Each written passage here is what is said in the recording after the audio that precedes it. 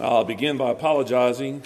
I forgot to tell Dawn to send out a flock note to cancel lunch because I'm going to preach from Genesis to Revelation this morning. And so a few introductory remarks. If you're over here, you might have to yell at me because I'm going to use some pictures for out here and I might forget to turn that way. But if you open up to the center, I have all of the pictures starting from the left going over to the right, and that is a picture of the whole Bible, and that's where we're going. Just to let you know that the senior saints are not just meeting on Thursday mornings and having donuts and coffee. We are studying the Word of God, and this is the lesson that we just finished up in the last 6 months. I go over these cards pretty regularly, so I told them if you miss a class, don't worry about it because I can catch you up the next class.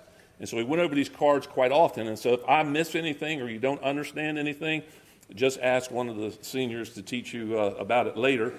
I actually wanted to get one of them to come forward and do this since they've seen it so many times and nobody would do it for me, and so I guess I'm stuck to do it myself. The good part about it is to let you know that it's not a bad thing to become a senior saint. So you have a lot to look forward to on Thursday mornings when you get of age to come on out and join us in teaching the Word. So if we're going to get finished this afternoon, I hope you canceled lunch. We need to get started. I'm going to begin in Genesis chapter 1 and read through Revelation chapter 22. So turn with me for a moment, jokingly, to Genesis chapter 12, and we'll get there in a minute. I'm going to offer you an introduction, a prologue to the Bible, our first chart here. This is what happens in Genesis 1 through 11. Only 3 significant events: the creation, Noah, and the Tower of Babel. In between those things are just genealogies. In Genesis account, we see the days of creation.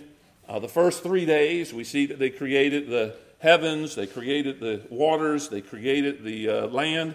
And then on day 4, 5, and 6, God created the atmosphere for those things, those animals that he was going to create. So he put the birds in the air, he put the fish in the sea, he put the land animals and us on the earth as well. And then on the 6th day, my view is that God began with the panoramic view and said God created the heavens and the earth. And then he cranked down on the lens a little bit and he said, this is what I did the first day, second day, third day, all the way up to the 6th day.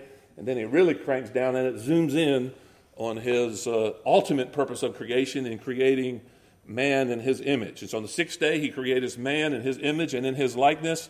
And then he says, be fruitful and multiply, fill the earth and subdue it. And there was only one command that you were not supposed to do, and that was to eat of the tree of knowledge and good and evil. And then we come right into Genesis chapter 3, and right away Adam and Eve goes and he eats of the tree of knowledge of good and evil and ruins everything, we think. And so what I want you to see is there's 5 primary relationships that we see established in the Genesis account. The first one is your relationship with God. These are 5 relationships. They are prioritized. The highest relationship you have is your relationship with God. If a higher relationship is out of whack, it brings dysfunction in a lower relationship. So when the broken relationship with God occurred, automatically there began dysfunction between Adam and Eve. They began to blame God. Adam said, God, it's your fault. It's this woman that you gave me. The woman said, God, it's your fault. It's this serpent that you put into the Garden of Eden. So if a broken relationship with God will bring dysfunction between the husband and wife, with the dysfunction or a broken relationship between the husband and wife automatically brings dysfunction with the children, with the siblings, because we know Adam and Eve went to fighting and Cain killed Abel.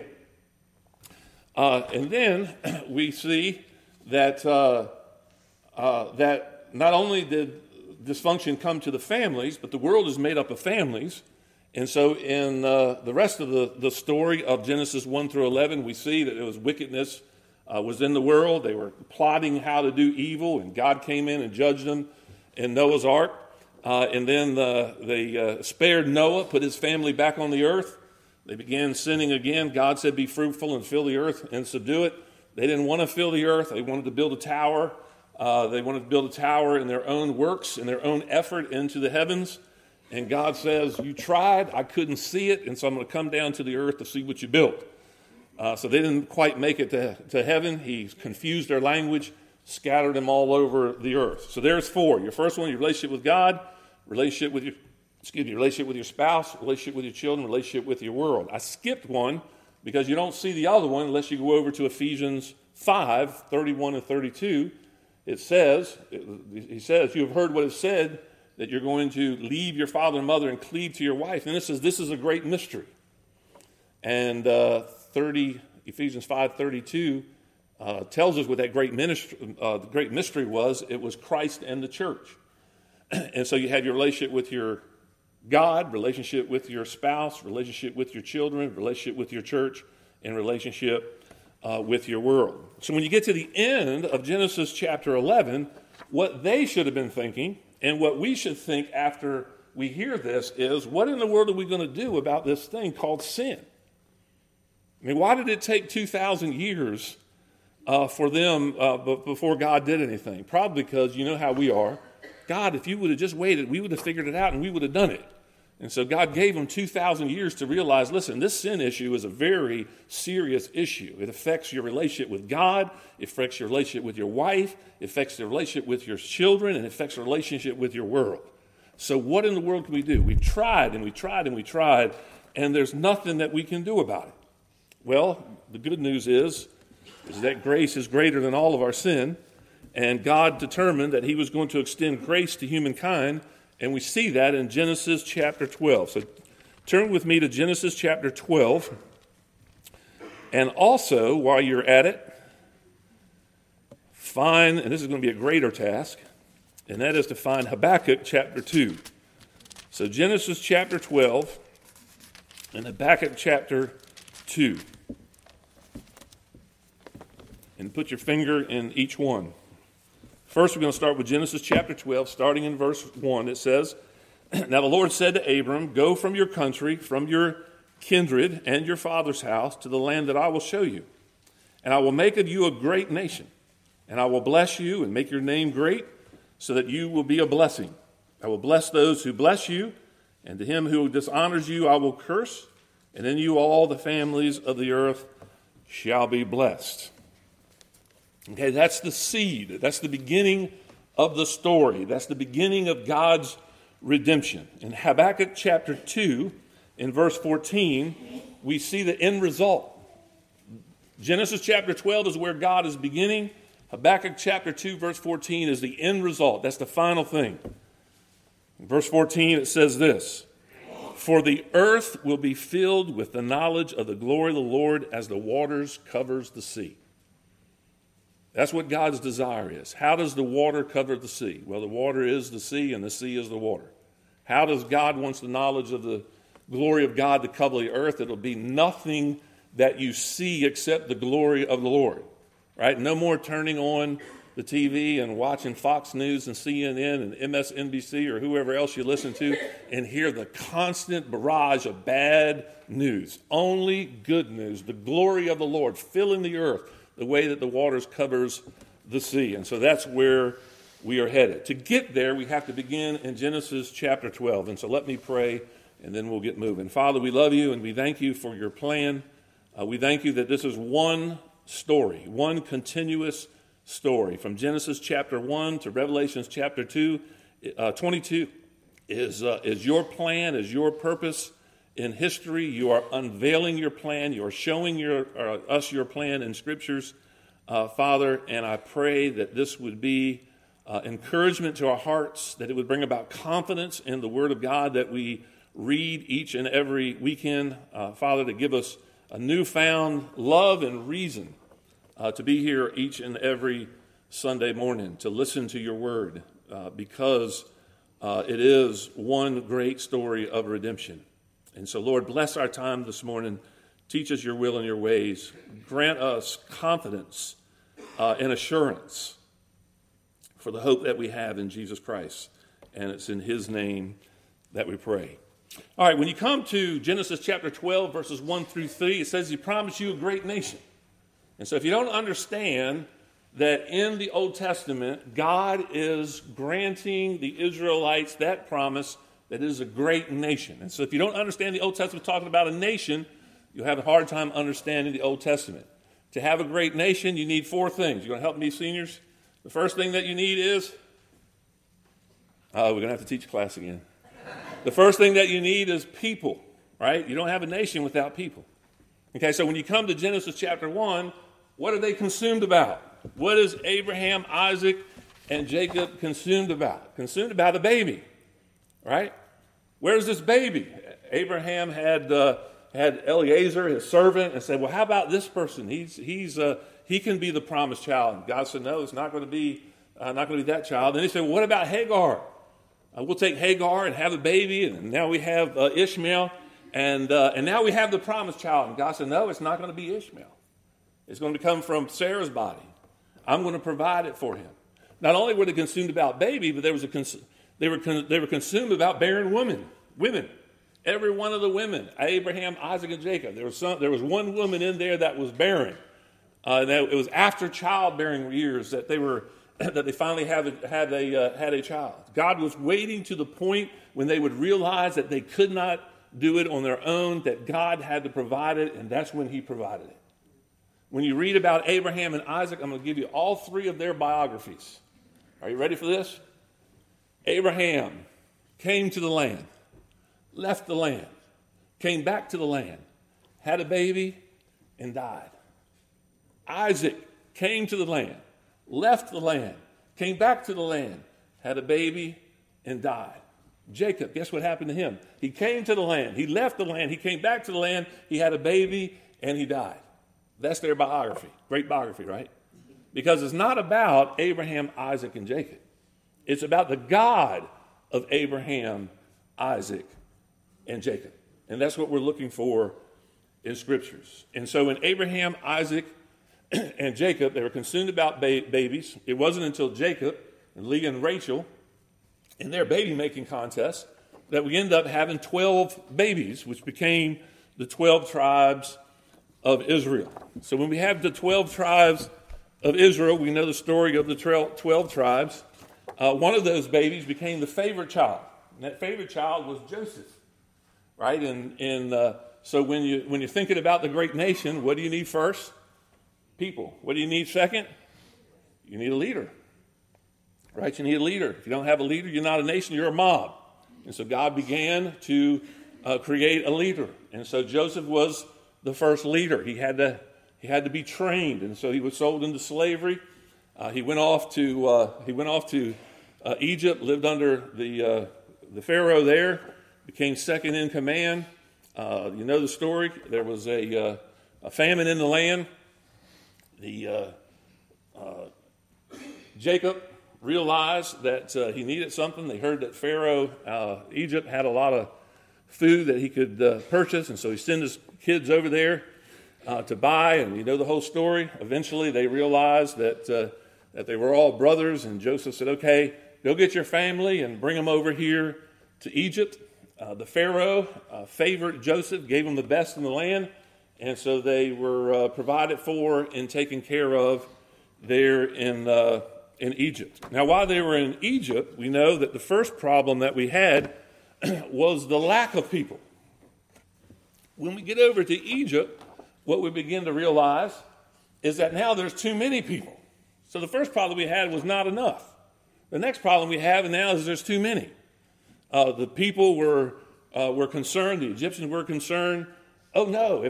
Be careful, because if you do anything, these Egyptians they're gonna come after us. They're gonna fight us, and they're gonna overtake us. And so we need to be careful. We don't need them to reproduce anymore. So let's make them work harder and take away some of their resources, and still require that they do the same on a daily and regular basis. And that didn't work. They kept reproducing. There wasn't enough of the land for the animals to dwell together. They were fighting over the food and fighting over the water. And so then we have another problem, that now there are too many people in the land. And so Joseph passes away, and then Moses is raised up there in Egypt. We know that he kills one of the Egyptians, and he runs out in the wilderness, God teaching him to be the next leader of Israel. After he runs out there for a while, God meets him there in the burning bush, tells him he's going to go back to Israel to set his people free. And so God raises up the next leader, Moses, to take Israel out of Egypt and to their promised land. So what is the first thing you need? People. What is the second thing you need? Law. What's the third thing you need? Land. Because if you don't have a land, you're not a nation either. Right? Think of the Mohicans. Okay, where's the Mohicans at? What land do they possess? Well, who are the Mohicans and what is their land? We don't know, right? So you have to have a land, and you have to have people, and you have to have a leader. And so God raises up the Moses, and he goes back to Egypt. And when he leaves Egypt, God tells him, he says, listen, he said, I'm going to take you to the land that I have promised you. He said, but when you go there, you're not doing as the Egyptians do. When you get there, you're not doing as the Canaanites do, because you're my people and you're called by my name, and so you're going to do as I tell you to do. And so the first thing that you need is, for a nation, you need people. The second thing that you need a leader. What's the third thing that you need? You need a law, right? And so Moses is taking them out of Egypt, going into the land of Canaan to Mount Sinai, and God's going to give them the law. Now, the law is very important because how are you going to interact together as a nation? How are you going to treat one another justly and rightly? And so the law taught the nation how they were going to interact with each other and live with each other. And so God granted them the law, and now they're only 2 weeks away from the land. 2 weeks away from the land. They should have received the law, and they should have went right into the land. But that's not what they did. Because they began to look back. Why'd you bring us out here in the desert? We were eating so good there in Egypt. Now we come out here and we're just getting manna. You know what manna is? Don't know. You ever seen that candy bar you used to eat years ago called a whatchamacallit? Nobody knew what it really was, but it was called a whatchamacallit. That's manna. It's whatchamacallit. Nobody knew what it really was, but they didn't like it. They wanted something different. So they wandered around in the desert. And then Moses passes away, and Joshua takes his place. Now, what is significant about Joshua, and one of the things that I want you to notice here, under Moses' command, they didn't get behind their leader and they wandered around and nothing was really accomplished. Joshua, they get behind Joshua and they support him and they conquer the land. It's very important to get behind God's leaders so that we can accomplish things. Joshua had a first battle was Ai, and then they had a northern campaign and then a southern campaign. He ended up securing all of the land that God had promised. And they were unified and they divided up, and we see what happens when you get behind God's ordained leadership and support them. And we also see what happens when you don't. Right? There's a lot of confusion, a lot of backbiting, a lot of bickering. Now, what occurred while Joshua was going in and fighting these battles, if you remember, that a couple of the tribes says, why don't you just give me my land now and y'all just go ahead and fight the battle. Right? And so automatically there became disunity. And out of Joshua, we come to the book of Judges. And in the book of Judges, we still kind of have 12 tribes that are loosely linked together, but they're not striving as one anymore like they did under Joshua's reign. And so these are judges. Notice that these judges are localized, they're temporary. There's not over all of Israel. They would be raised up to judge. They would repent. The judge would go away. The sin would return. God would raise up another judge. They would repent again, over and over and over again throughout the book of Judges. Now, these two broken lines that you see in our picture, I told you I'd forget the sides. The two broken lines that you see represents gross immorality and gross idolatry. If you read the book of Judges, you will see gross immorality and gross idolatry. Now, the encouraging thing is this little dot down here in the bottom. That little dot down in the bottom corner represents the book of Ruth.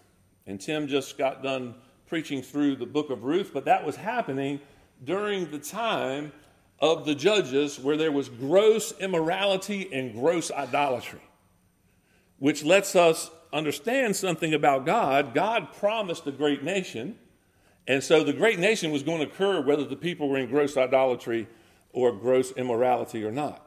God even says about the church, I am going to build my church, and the gates of hell will not prevail against it. God will always have a remnant, no matter how bad the situation and circumstances around our country and around the world seems to be. God is going to build his church. I don't care how bad America gets. I don't care how bad the world gets. God is going to build his church. He's going to keep his word. His plan of redemption is going to take place. There is a day coming when the knowledge of the glory of the Lord will fill the earth the way that the waters covers the sea. And our responsibility, as we'll see in a minute, is to continue in that plan of redemption and spreading the knowledge of God around the world. Now we come to Samuel. Samuel was a judge of Israel. He was a prophet. He brought some unity back. Okay, so that they're back unified. When you get to Samuel, Samuel starts talking about the Israelites. We're talking about all of the families, not just one local tribe, but he began to address the whole. And so you'll see in Samuel that they begin to bring unity back to Israel. The problem is that he wasn't a king, and we still don't have a king. And so the issue of needing a king arises, and Israel says, we want a king like the other nations. We want him to be powerful and strong, and we want him to win victories, and we want him to fight and win battles, and we want them to bring back the nation of Israel strong and powerful like never before. And they weren't seeking after a king after God, but a king like the other nations. And so we see Saul. Saul started out good, but didn't end very well. If you remember, he made a sacrifice he wasn't authorized to make. David confronted him about his sin, and he, instead of repenting like David did, he said, okay, you caught me. You're right, but will you please go back and honor me before the people? At least save face among the people. You might understand what I did wrong, but at least make me look good in front of the Israelites so I can continue to be king. And so he didn't repent. He didn't confess his sins. So afterwards, God raised up a man after his own heart in David. David, if you remember, had a song that just irritated Saul. He was acquiring and achieving more victories than Saul, and it just made Saul look so bad, and he was so worried about that he wanted to kill and pursue David, and the whole story of that pursuit is there with David. Once you get to the end of David's life, David got pretty concerned. He says, man, I live in a nice house, and I've always had a house, but God's never had a house. And so we need to build a house for him. We need to build a temple for him. And God said, no, you're a king, and you've murdered, and you have blood on your hands, and so you're not going to build the house, but your son will. And so after David, God raises up Solomon. Solomon would be the one that built the temple. It would be one of the 7 wonders of the world. People will come from all over the place to see it. And now we're talking about a house. We're talking about a house instead of a tent. Before it was always a tent. What's the difference between a tent and a house? A tent was, you can move quickly. When it was time to go, you can pack up your tent, you can put it on your back, and you can go. And then when you get to the next place, you can settle down, you can put the tent back up. Now we're talking about a house. A house is a little bit different because it has a foundation. The temple has a different foundation. You ain't moving that. If you leave the temple's staying there, and you're going off by yourself. Okay, so now we're talking about a temple. The reason why we're talking about a temple, the reason why we're talking about the house, it's stationary. It's staying there. You see, under Solomon's reign, God fulfilled the Old Testament promise of making Israel a great nation. This is the great nation for Israel. And he says, okay, as long as you don't marry foreign wives and worship foreign gods, and you obey me and follow me, you'll have somebody on the throne forever. Need I say that Solomon failed? 300 wives and 700 concubines, if I got that right. Was it 700 wives and 300 concubines? One of the two. Anyway, he had a lot of them. And then he started building altars to all of these wives and worshiping their gods. And then God cuts them off. Now, the thing to remember, the thing that you need to remember right here, and how it affects us today, when George Bush was in office, and he had the king of Israel come over, and they were signing a peace treaty, or talking about it anyway, the prime minister of Israel stood on the Washington, D.C. lawns, and he said, all we want is the land that we had during David and Solomon's reign. Now, what did they have during David and Solomon's reign? Afghanistan, Iraq, Iran, Syria. Okay? So what happens when we go into Kuwait? What happens when we go to Iraq? Here they come. They're coming. They support Israel. Here they come. What happens when Trump moves over to Jerusalem and call that the capital? Here they come. I'm trying to think from a Muslim's perspective. He thinks, listen, America stands behind Israel. All that Israel wants is all the land under Solomon and David. Here they come. That's what's in their mind. That's their mindset. Okay, so when we get to, now you can refer to your picture in your bulletin. When we get to David and Solomon, Solomon wasn't supposed to build altars to foreign gods and wasn't supposed to worship them. Now he has built altars and worship gods all over the land. And so God comes in and he judges them. He cuts off Israel, the northern kingdom, first, and then he cuts off Judah, the southern kingdom, second. Now, above here, up on top, you see the letters A, B, P, G, and R. It is the kingdoms: Assyrian, Babylon, Persia, Greece, and Rome. Okay, so Israel is attacked by Assyria. And then Babylon attacks Judah. Now, the important thing that I want you to see is this principle right here. God's judgment is always redemptive. It is never punitive. Now, I say never. I'm talking about during his plan. At the end of his plan, it's appointed every man to die once and then face judgment. That final judgment day is punitive. Up until that point, it is redemptive.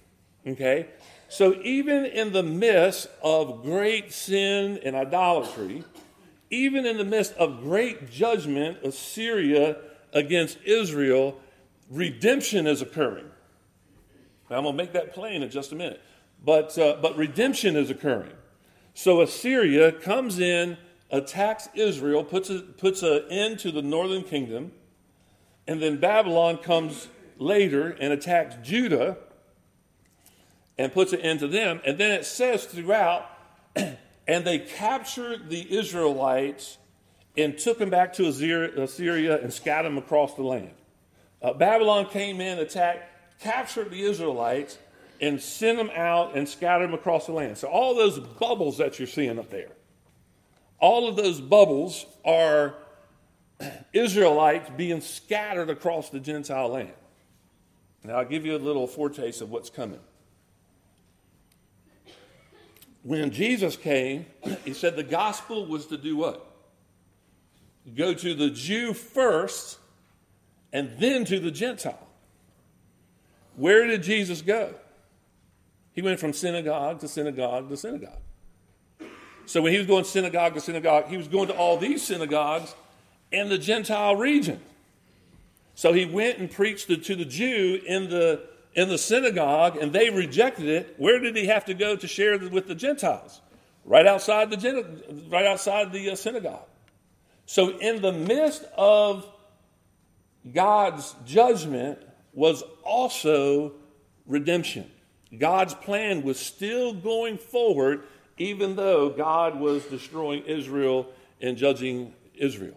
Okay, so in the midst of this judgment was redemption, right? Go back to Judges, the book of Ruth, right in the midst of the judgment and the judges and gross idolatry and gross immorality was this redemption through Ruth, right?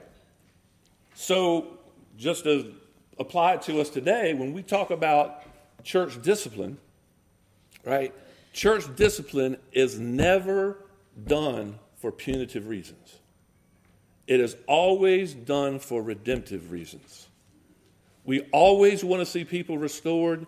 We always want to see them come back to the Lord. We never say, okay, you did that, that's it. We want you out of here and don't ever come back. That's not what we want. Because until that day of final judgment, judgment is always, always restorative and always redemptive.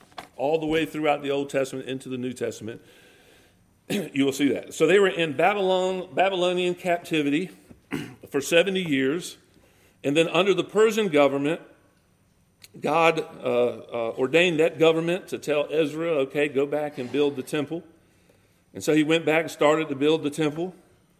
And then Nehemiah went back and built the wall.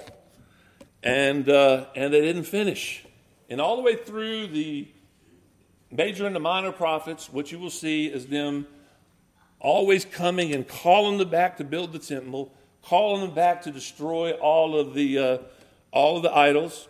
And I believe that there are so many altars and so many idols built up over the land that even when the minor and the major prophets are saying, hey, destroy these temples, destroy this idol worship, they're talking about many of them that Solomon had established. And so they haven't even cleaned the land of their idols yet, though they were coming back to build the temple and to build the wall. Now, after they built the temple and built the wall, they never did fully accomplish it. They never did fully establish it. And then we come into the New Testament, and in the New Testament we have the Gospels, and we have Jesus Christ. Jesus Christ is the promised seed. Back in Genesis chapter 12, he's going to be a blessing to the nations. And now we have Jesus. Now what I want you to see at this point is Israel was the channel that God used to bring Jesus into the world. The church is the channel that God is going to use to take Jesus to the world. And what you need to ask yourself, was it appropriate, was it the best thing for Israel to take Jesus to the world? Or is it better for the church to take Jesus to the world? Well, that question arises is the Samaritan woman. And the Samaritan asks, well, where do we go to worship God? Some say that we need to go to Samaria. Others say that we need to go to Israel. And Jesus says, neither. Now you're going to be able to worship God in spirit and in the truth wherever you are.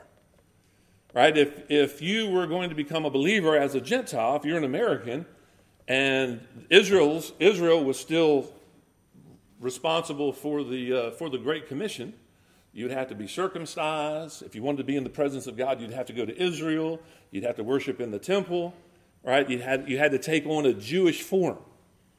Now we want indigenous churches. In other words, we want churches that come out of that particular culture and that particular nation. In a very real and significant sense, Israel and the nation were one, right? Even now, we have Muslims who believe that the nation and the religion is one. Now, I know I'll step on some toes if I say that there's separation in church and state, but in a sense, there is a separation, right? We are in the nation, but we are not of the nation or the nation. We're separate, right? They handle all of the civil laws, and we want to support them in their civil laws, but we are the ones, the church is the one that is to direct the moral law. And we don't get into the civil law, the government allows that. Right? We don't We don't put people in jail. We don't arrest them. Those kind of things. The government does that. The church doesn't do that. Now, if you have Sharia law and you have Muslims, they're going to do it. The religious leaders are going to do the same thing because they're separate. Well, back in the day when Israel was there, their religion and their nation were tied closely together, right? I think it's the reason why the Muslims are attacking America. They're not attacking the church because they think that Christianity and America are one and the same, and it's not. The church is separate. When God redeems the church, and that final day when the glory of the Lord will fill the earth the way that the waters covers the sea. I hate to disappoint some, but America is not going to be there. It's going to be God's kingdom and His alone.